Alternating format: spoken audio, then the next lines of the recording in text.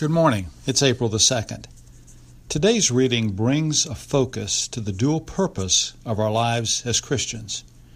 Chambers brings simple clarity to this when he writes, "The abiding characteristic of a spiritual man is the interpretation of the Lord Jesus Christ to himself and the interpretation to others of the purposes of God."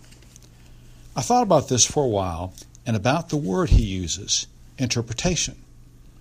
There are several definitions, and a thesaurus provides even more synonyms. But there is really a very simple word that is best used here, and that is the word translation. How do I take the life, the words, the person of Jesus Christ and translate that to myself? How do I become every day more like him?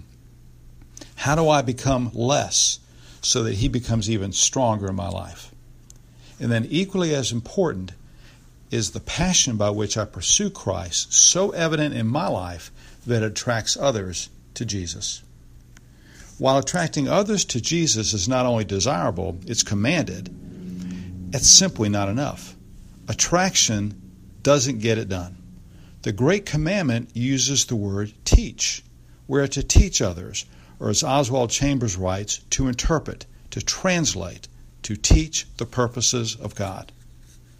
I have long since been convinced that people expect to see godly behavior and hear godly things within the confines of the church, but they seldom, if ever, expect to hear them in the marketplace. How much more attractive is the gospel to the lost when under the power of the Holy Spirit we proclaim it and we live it out in our jobs, in our businesses, in our livelihood. As we go about the purpose of our work, do others see the passion for Christ in me? And do they see that passion in you? To borrow a phrase from parliamentary procedure, be it resolved that I allow nothing to take precedence in my life that does not reveal the passion for Christ and the power of him in my life, whether it be my family, my work, or my recreation. How important is it for me to recognize that the abiding characteristic, that single driving characteristic of a spiritual man, is the interpretation, the translation of the Lord Jesus Christ to myself, and in doing so, to then interpret, to translate that power to others. Have a great day.